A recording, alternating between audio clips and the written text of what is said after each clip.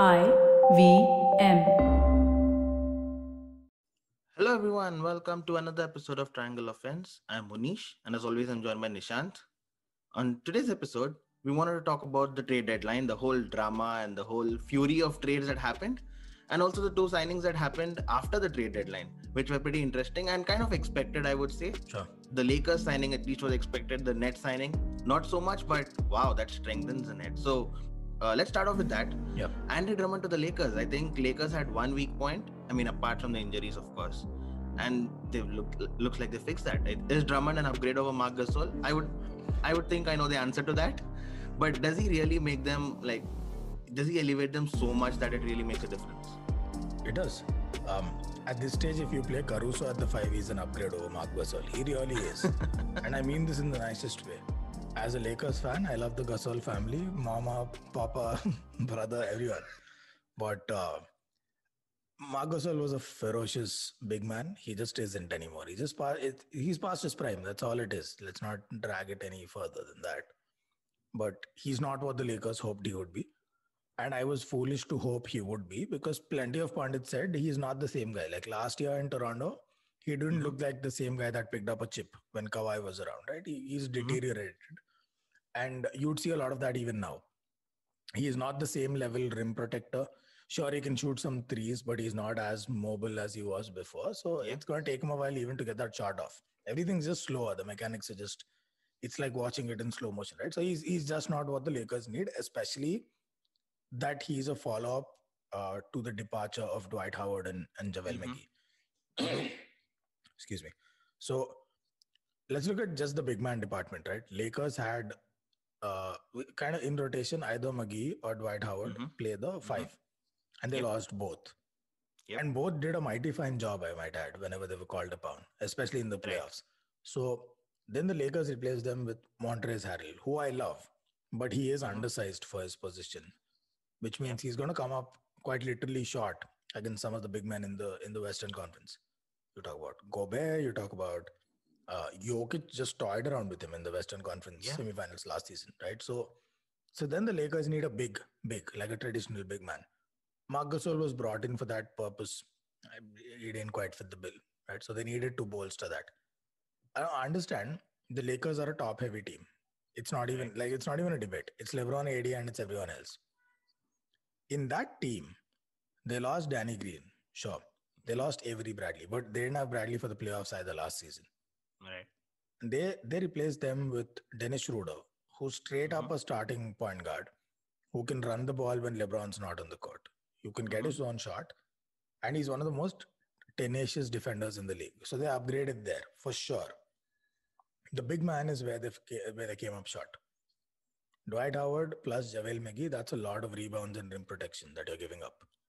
Right. So Gasol was a liability.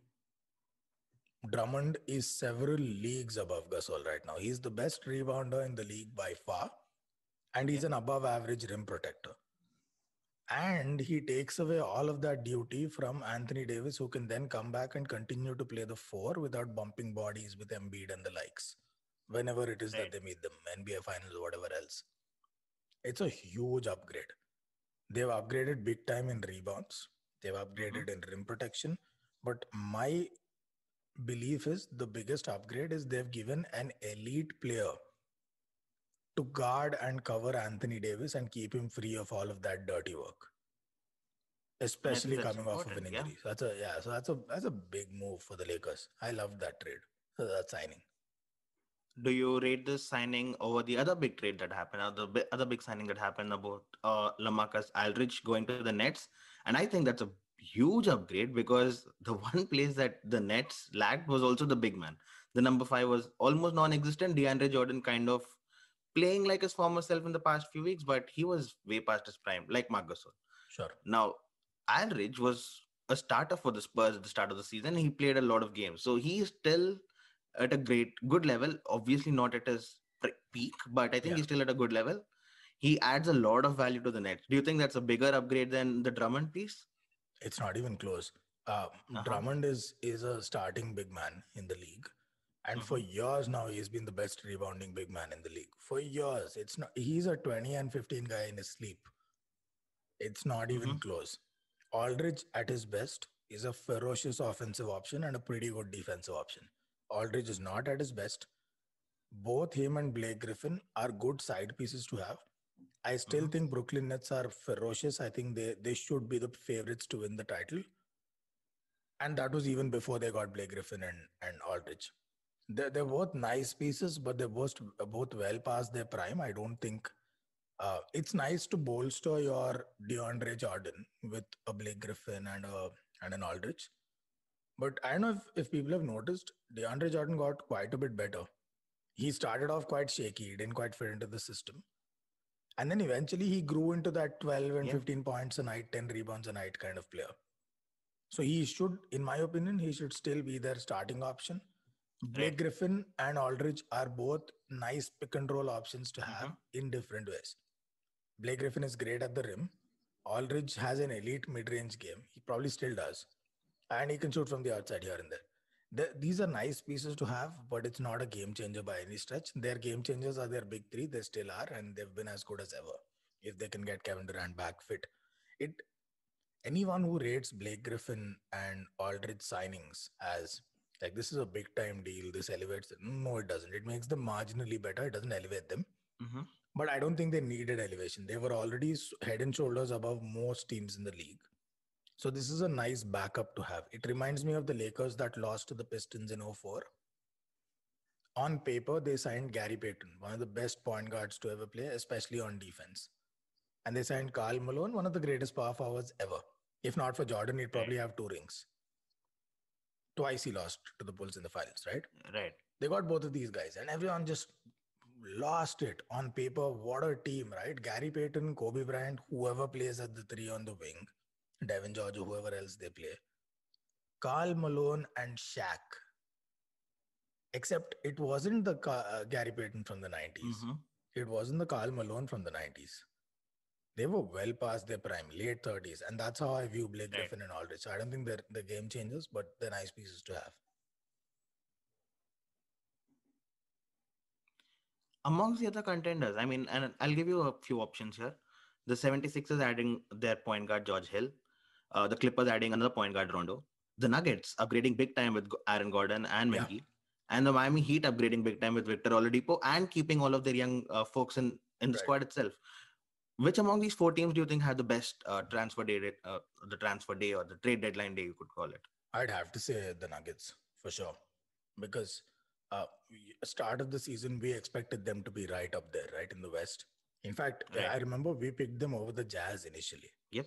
Yep. Largely because we thought Mike Conley was done. Last season, he looked washed up. Yep. We thought Mitchell and Gobert and Bogdanovich, we didn't know what to expect. And Jordan Clarkson, who would have seen that coming? All Yeah. of these things changed and, of course, elevated the Jazz. But we thought the Nuggets were there. Despite losing Jeremy Grant and that defense, they were there. They had Jamal Yep. Murray, they had Michael Porter Jr., they had Joker, of course, and Gary Harris, who's a decent 3-and-D, and they had some Facundo, blah, blah, blah. What is their biggest drawback, the Nuggets? You know they've got offense. When you've got Jokic, they've got offense. Defense, they were so heavily reliant on Jeremy Grant, especially Right. in the postseason, right? Right. They played the Lakers in the finals. Who was guarding LeBron? Grant. They played the Clippers. Who was guarding Kawhi? Jeremy Grant. So they lost Yep. Jeremy Grant, who bet on himself, went to Detroit, and might I say he proved himself right. But the Nuggets still lost him.